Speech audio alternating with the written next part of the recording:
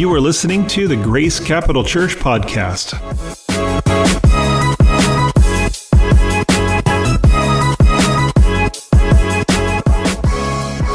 Well, good morning. Good morning. How's everybody doing this morning? All right. Well, hey, I just want to thank those three young men for leading us into God's presence this morning. They've been long-term, they grew up in this church, and they also have a band called Polydrive, and great band, go check them out, great music, but they've got that same vibe, which is just this kind of mellow, but what I love about those guys is they realize that, here they are back there, I can talk to you guys. What I love about you guys is that you put Jesus first in your life, and know that out of His giftedness to you, you get to express music in other venues as well, so thank you guys for so much for leading us again into God's presence this morning. Well, how many people have been journaling with us? Maybe not every day, but just kind of stick up your hand. Have been journaling through God's Word together. So if you haven't gotten one of these journals yet, they're out at the Info Hub, and it gives us an opportunity to read God's Word together collectively, and we can kind of track together a little bit.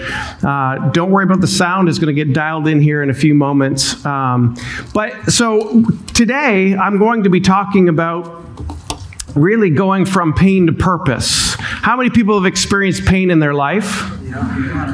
All right, is there anybody who has not experienced pain?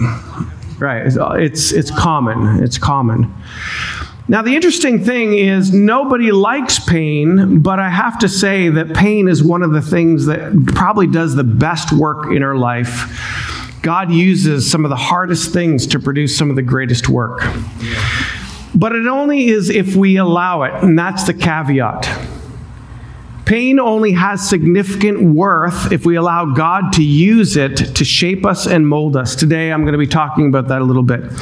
If you turn with me to Isaiah chapter 64 in your Bibles, we would be journaling through that on Wednesday, this section, if you jumped in the Old Testament at all. Isaiah 64.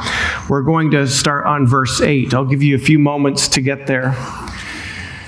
But this scripture, by the way, Isaiah was a prophet about 800 years before Jesus came to earth.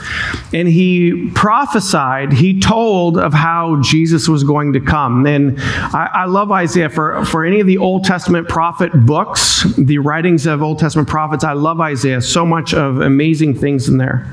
But on Isaiah 64, verse 8, it says this: "But now, O Lord, you are our Father, we are the clay, and you are our potter. For we are all the work of your hand." Now, that verse, I love it because it kind of says a bunch of different things to us. One is He's our Lord, which means He's the master of our life, but He's also our Father, which this is the familial relationship. He thinks so fondly of us. Remember Old Testament, even though it's written in Old Testament, we can relate to us because what the Old Testament prophet Isaiah is saying to us is he's talking about the nature and quality of God as it relates to us, His creation, human beings. Oh Lord, you are a Father, but then here we go. We're defining the relationship by saying we are the clay and He's the potter. Well, my son has, he's very creative, and, he loves to ask, what should I do with my time? Anybody in the summer who has kids, they're like, come on, give me some ideas of what I could do. And I just said, go outside and play, right?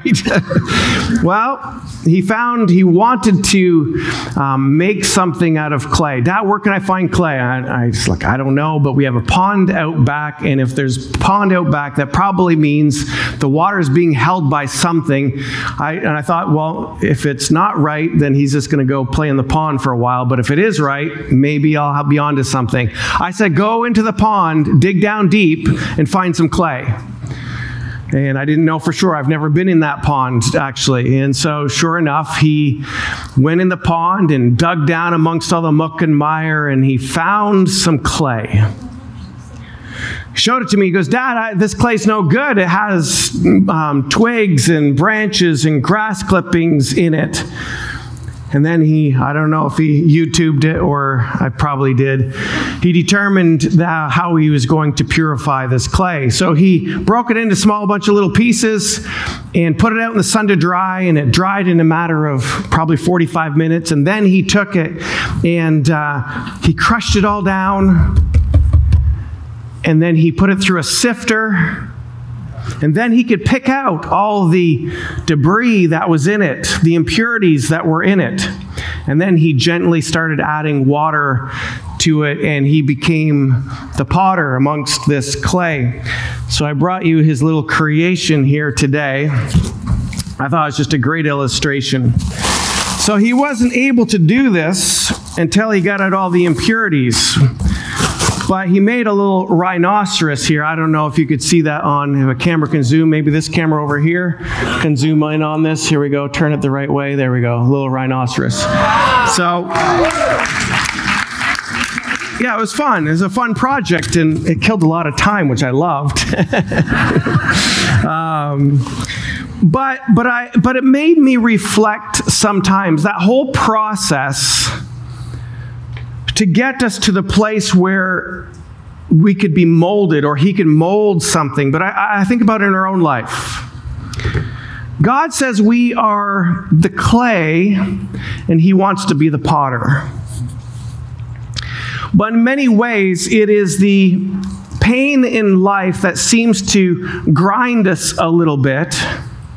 It's the challenges in life that seem to grind us a little bit, that then our lives get sifted, and sometimes it's actually by the devil himself. Sometimes it's just by life.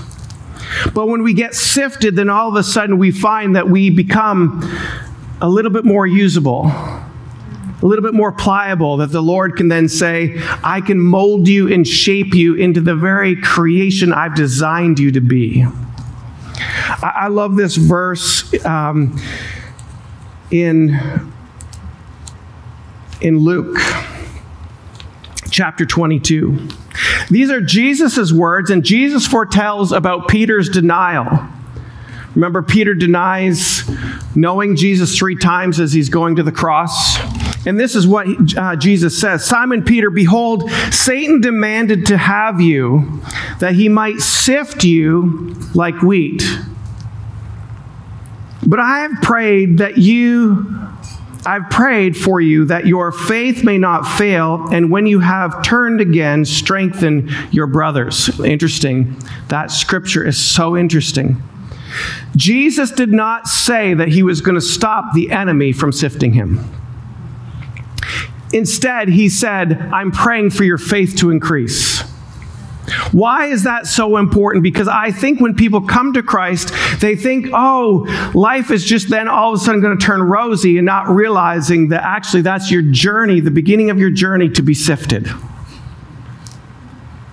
To God, for him to start to mold us and shape us and take the impurities out of our life. And so we can be clay that has all that debris taken out, that we can be these vessels containing the Holy Spirit that God can shape and mold and use.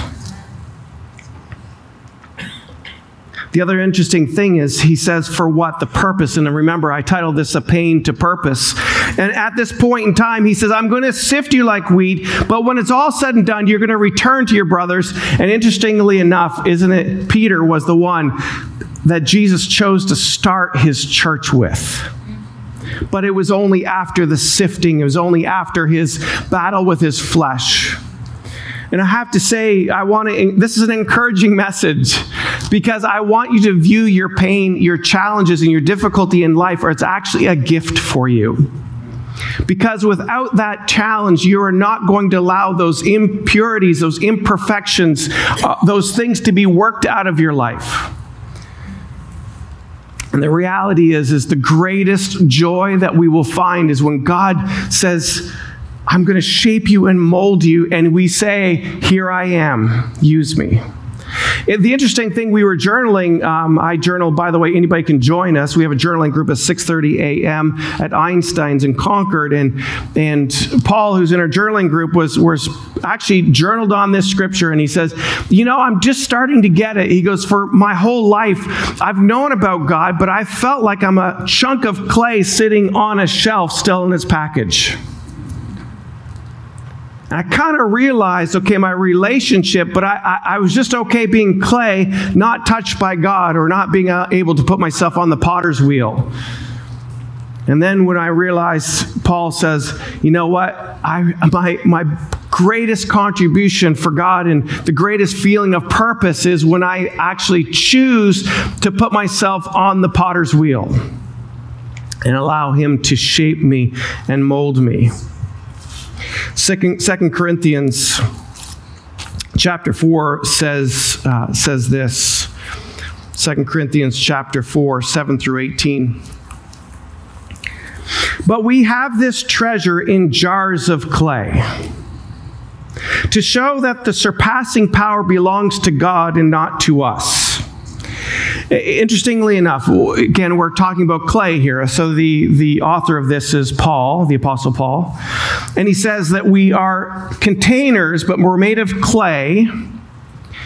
And that what we contain is the presence of God, the Holy Spirit, the very person that raised Jesus from the dead dwells inside of us. It's so miraculous to know the power that dwells inside of us. But He wants us to realize that it's not in our power, that we get a choice to put ourselves on the potter's wheel and say, here I am. It's not my might, not my power, but it's your might and your power working through me. As human beings, we love to be in control of our own destiny. We love to make our own way. I know for me, over the last 5 years, I have continually learned how to become less so God can become more. And I say the 5 years because there's been a lot of pain in all the transitions in church life over the last 5 years. But it's the very thing that I've come to love and appreciate most, is that God can work all things together for good. Amen. To those who love Him and are called according to His purposes. Let me finish reading 2 Corinthians chapter 4. It says, we are afflicted in every way, but not crushed.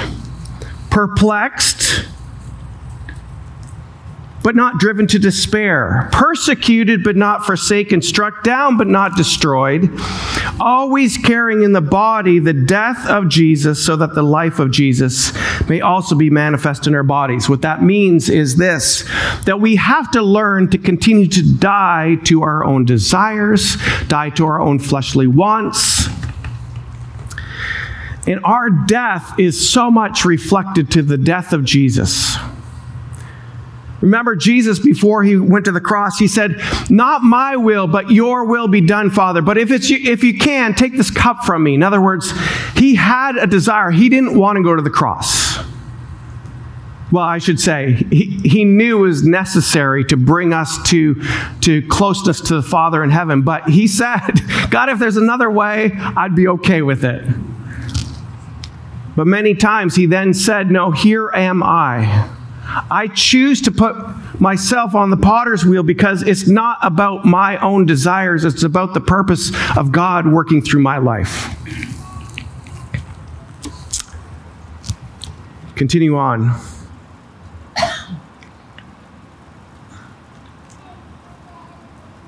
Verse 13, since we have the same spirit of faith according to what has been written, I believed and so I spoke. We also believe and so we also speak, knowing that He who raised the Lord Jesus will also raise us also with Jesus and bring us with you into His presence. For it is all for your sake, so that the grace extends to more and more people, it may increase thanksgiving to the glory of God. Again, this is the purpose. The purpose of us being willing to be a vessel, a jar of clay, knowing that when we do, we're going to face difficulties, persecution, affliction, challenges, right? It's going to be difficult. But if we posture ourselves as, I'm willing to die so Christ may dwell inside of me more richly, then the purpose starts to come about to say, guess what? Our lives are not for ourselves. Our lives are really for others who don't know Jesus. Because that's what Jesus did for us. He was willing to go to that extent of allowing his body, his flesh to die, so that the Spirit of God would raise him back up to life. And that is the exact same thing that can happen to us. We might not necessarily go to a cross, but in many times, life feels like we just got nailed to a cross. But we have to choose to say, I will die so the Spirit of Christ may dwell richly in us. By the way, when I say I will die, that's a metaphor. I'm not saying you actually will physically die. We all will at some point, but I'm saying in our spirit, our flesh begins to let our flesh get weak so the Spirit comes stronger in us, God's Spirit. It says this in verse 16. So we do not lose heart. Though our outer self is wasting away, our inner self is being renewed day by day. That's good news. For this light momentary affliction is preparing us for an eternal weight of glory beyond all comparison.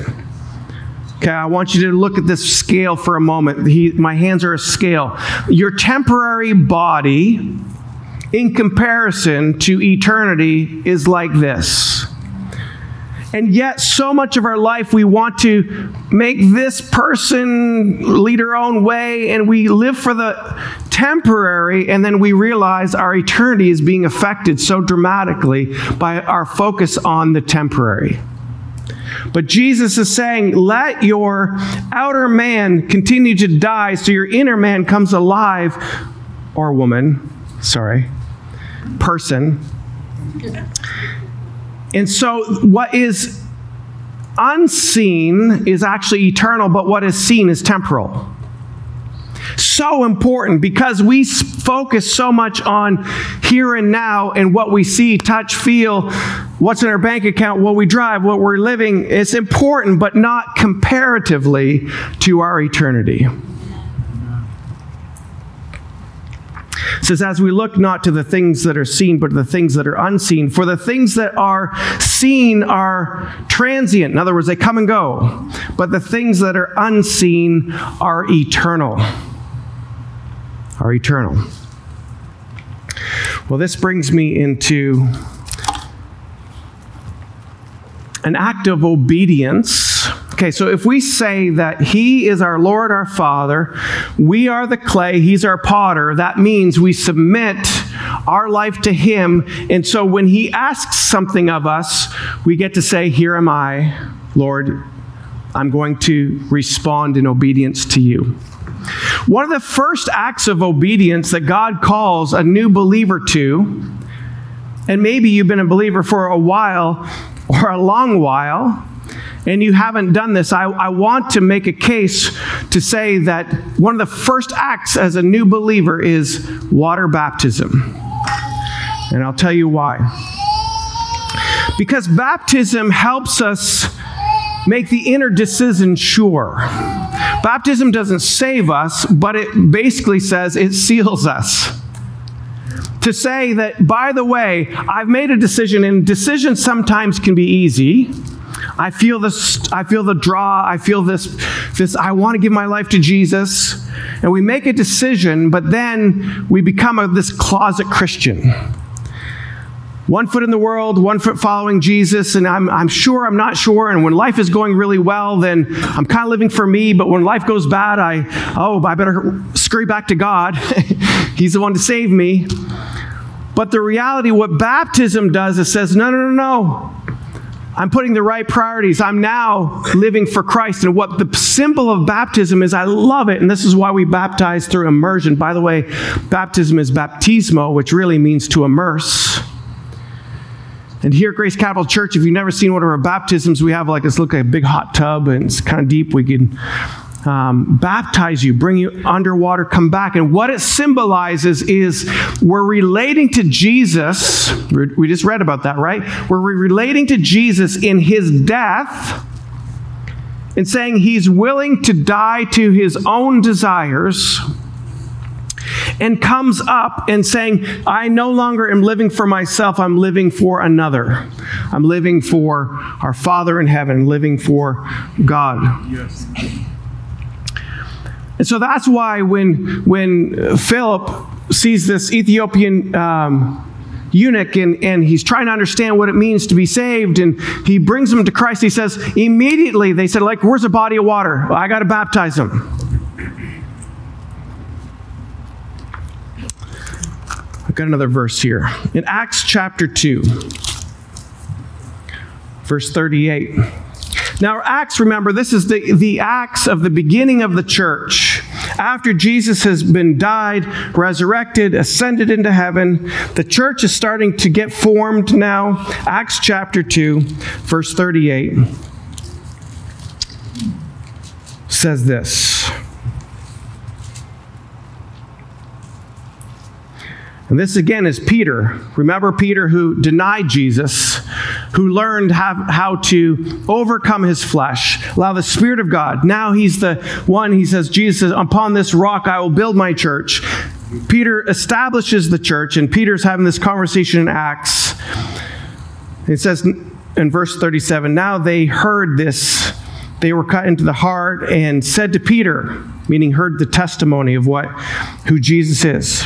And Peter and the rest of the apostles, brothers, what shall we do? And Peter said to them, repent and be baptized, every one of you, in the name of Jesus Christ, for the forgiveness of your sins, and you will receive the gift of the Holy Spirit. For the promise is for you and your children, and for all who are far off, everyone whom the Lord our God calls to himself. Here's when we come into the place of coming close to God, the first act of obedience, and really it is learning to die to your flesh, is this: I'm willing to get in front of people and say, I'm going to get wet and show the world that I'm putting my old self. Now, does the struggle still there? Do we struggle with our flesh? Of course we do. Yes. But you're sealing, you're making a declaration to say that my inner decision, I'm making it external, so when I struggle or when I fail, we have a community that's saying, I'm with you, let's get back up, let's conquer the flesh, let's choose to put ourselves back on the potter's wheel. In 1 Peter chapter 3, you don't need to turn there, verse 21 though, Peter then writes about the importance, and he says baptism saves you. Now we know it doesn't. He says it, but I love how he links them so close together. Because he says if it's just a decision, it's so easy to walk away from a decision.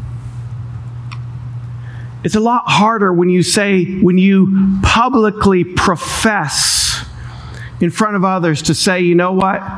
The old man, I'm choosing to allow the old man to die, the old woman to die, the old person to die. I'm choosing to show the world that symbolically I'm going under the waters and I'm coming up as a new creation. And honestly, that act, even though it's a one-time water baptism by immersion, that's exactly what we have to do every day after that. Is choosing to say, I'm dying to myself today. I'm choosing to say, you know what, Lord? Shape me, mold me. You created me for a purpose, and I can only know that purpose if I allow myself to have you work those impurities out of my life. Whether it's the Satan who does it, whether it's just my own sin that does it. By the way, when you sin, it will always cause pain. Always. Don't think you're going to somehow get out of it. It will always cause pain. But the beautiful thing about it is, with repentance, God can take that pain and He can turn it into something so beautiful. And so many times we emerge on the backside of pain, changed people. But the change that happens is that we become more submitted to the work of God in our life. We choose to say, here I am, Lord. I am a little bit more refined clay for you to mold and shape. Here I am, Lord. You are the potter. I am the clay. I just want to be a vessel containing the Holy Spirit that can be used to bring more people to you, to see your light in this dark and ever-increasing dark world. And if you take a moment this week, pray for those families who have once again lost loved ones through shootings that have taken place in our world. This world is dark and increasingly getting darker, and we need more people to stand and let their light be shown. And the way that we do it is we have to empty ourselves of our own desires, of our own fleshly wants, of our own living for the temporal. Remember, the weight, what's eternal, what's temporal. I would encourage us to allow Jesus to keep doing the great work. So if you're in the middle of pain right now, I would just say, let him do a beautiful work. Why does it say, consider it all joy when you face trials of many kinds? Because it produces something good in your life. So don't run away from your pain. Instead, say, here I am, God, shape me and mold me. Use this difficulty to do something spectacular in my life.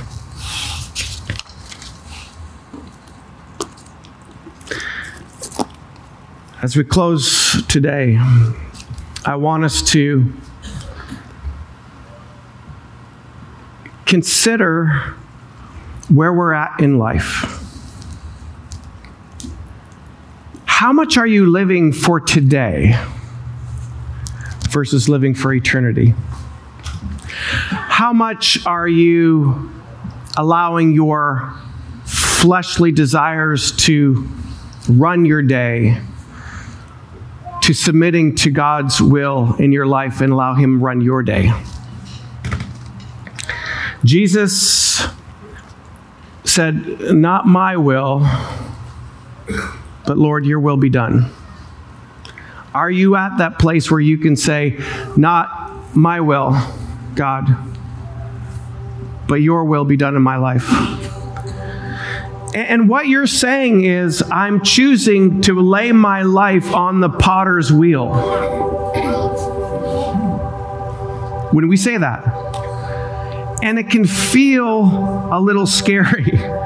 What's it going to do with my life? Can I tell you what? He's going to do something beautiful with your life.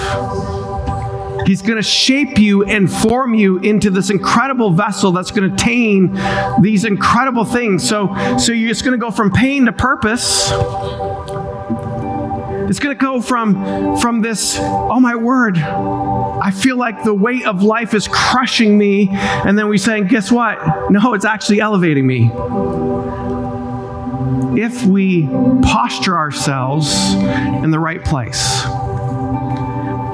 I'll tell you where the posture is. I'll tell you where the placement is. It's on the potter's wheel. Don't be afraid of the potter's wheel. In Isaiah, I want to remind you that he is our Father and he's a good Father. He's so good. He's gentle. He's loving. He's kind. He's patient. He's slow to anger, which means he does have anger, but he's slow. And he loves you. And he designed you for a purpose. But the world has a way of consuming us in such a way that we get frantic in pursuit of temporal things. And we lose the vision that God has for our lives, which will last for all eternity.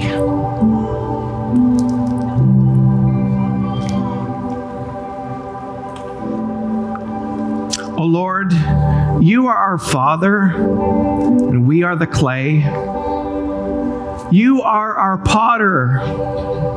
We are all the work of your hands. Allow yourself to stay on the potter's wheel. Allow the pain and the trials of life to burn out the impurities. Allow the sifting to take place so little by little he can take out those little things that get in the way of his molding and shaping. Father, we thank you for your love, for your encouragement. God, thank you for the reminder that difficulties in life is not all that bad. So many of the time, Lord, I remember me saying these things. God, I never want to do that again, but I'm so glad you did that in my life. And it could have only happened through that place of pain.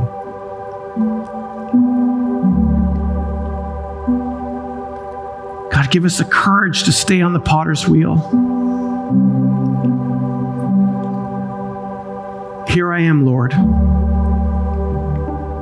Shape me, mold me to your image, to your likeness, for your purpose, that this world, this dark world, would get to know who you are. While your eyes are still closed for a moment, I just want to speak to anybody that the Lord may brought here today and said, hey, you know what? You're talking about this Father. I don't know him. He becomes your Father when you accept Jesus Christ into your life. And that's what Jesus did on the cross. He took care of our sin. And so we could have this right relationship to a holy, loving God. He also rose from the grave. And he calls us into this place of repentance, which is turning from our ways, accepting what Jesus has done on the cross, believing him, and then turning from our ways. If you're here today and you've never asked Jesus into your life, or you've kind of fallen away and you want to recommit your life to Jesus, if that's you, just slip up your hand. Just slip up your hand right now. I just want to pray for you right where you're sitting. I'm not going to ask anything of you, just acknowledgement.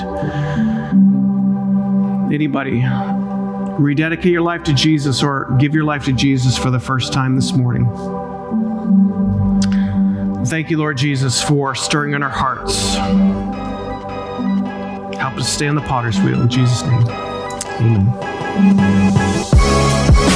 Thank you for listening to the Grace Capital Church podcast. If this ministry has impacted you and you would like to partner with Grace Capital Church to impact the communities around you, please join us at gccnh.com/partners.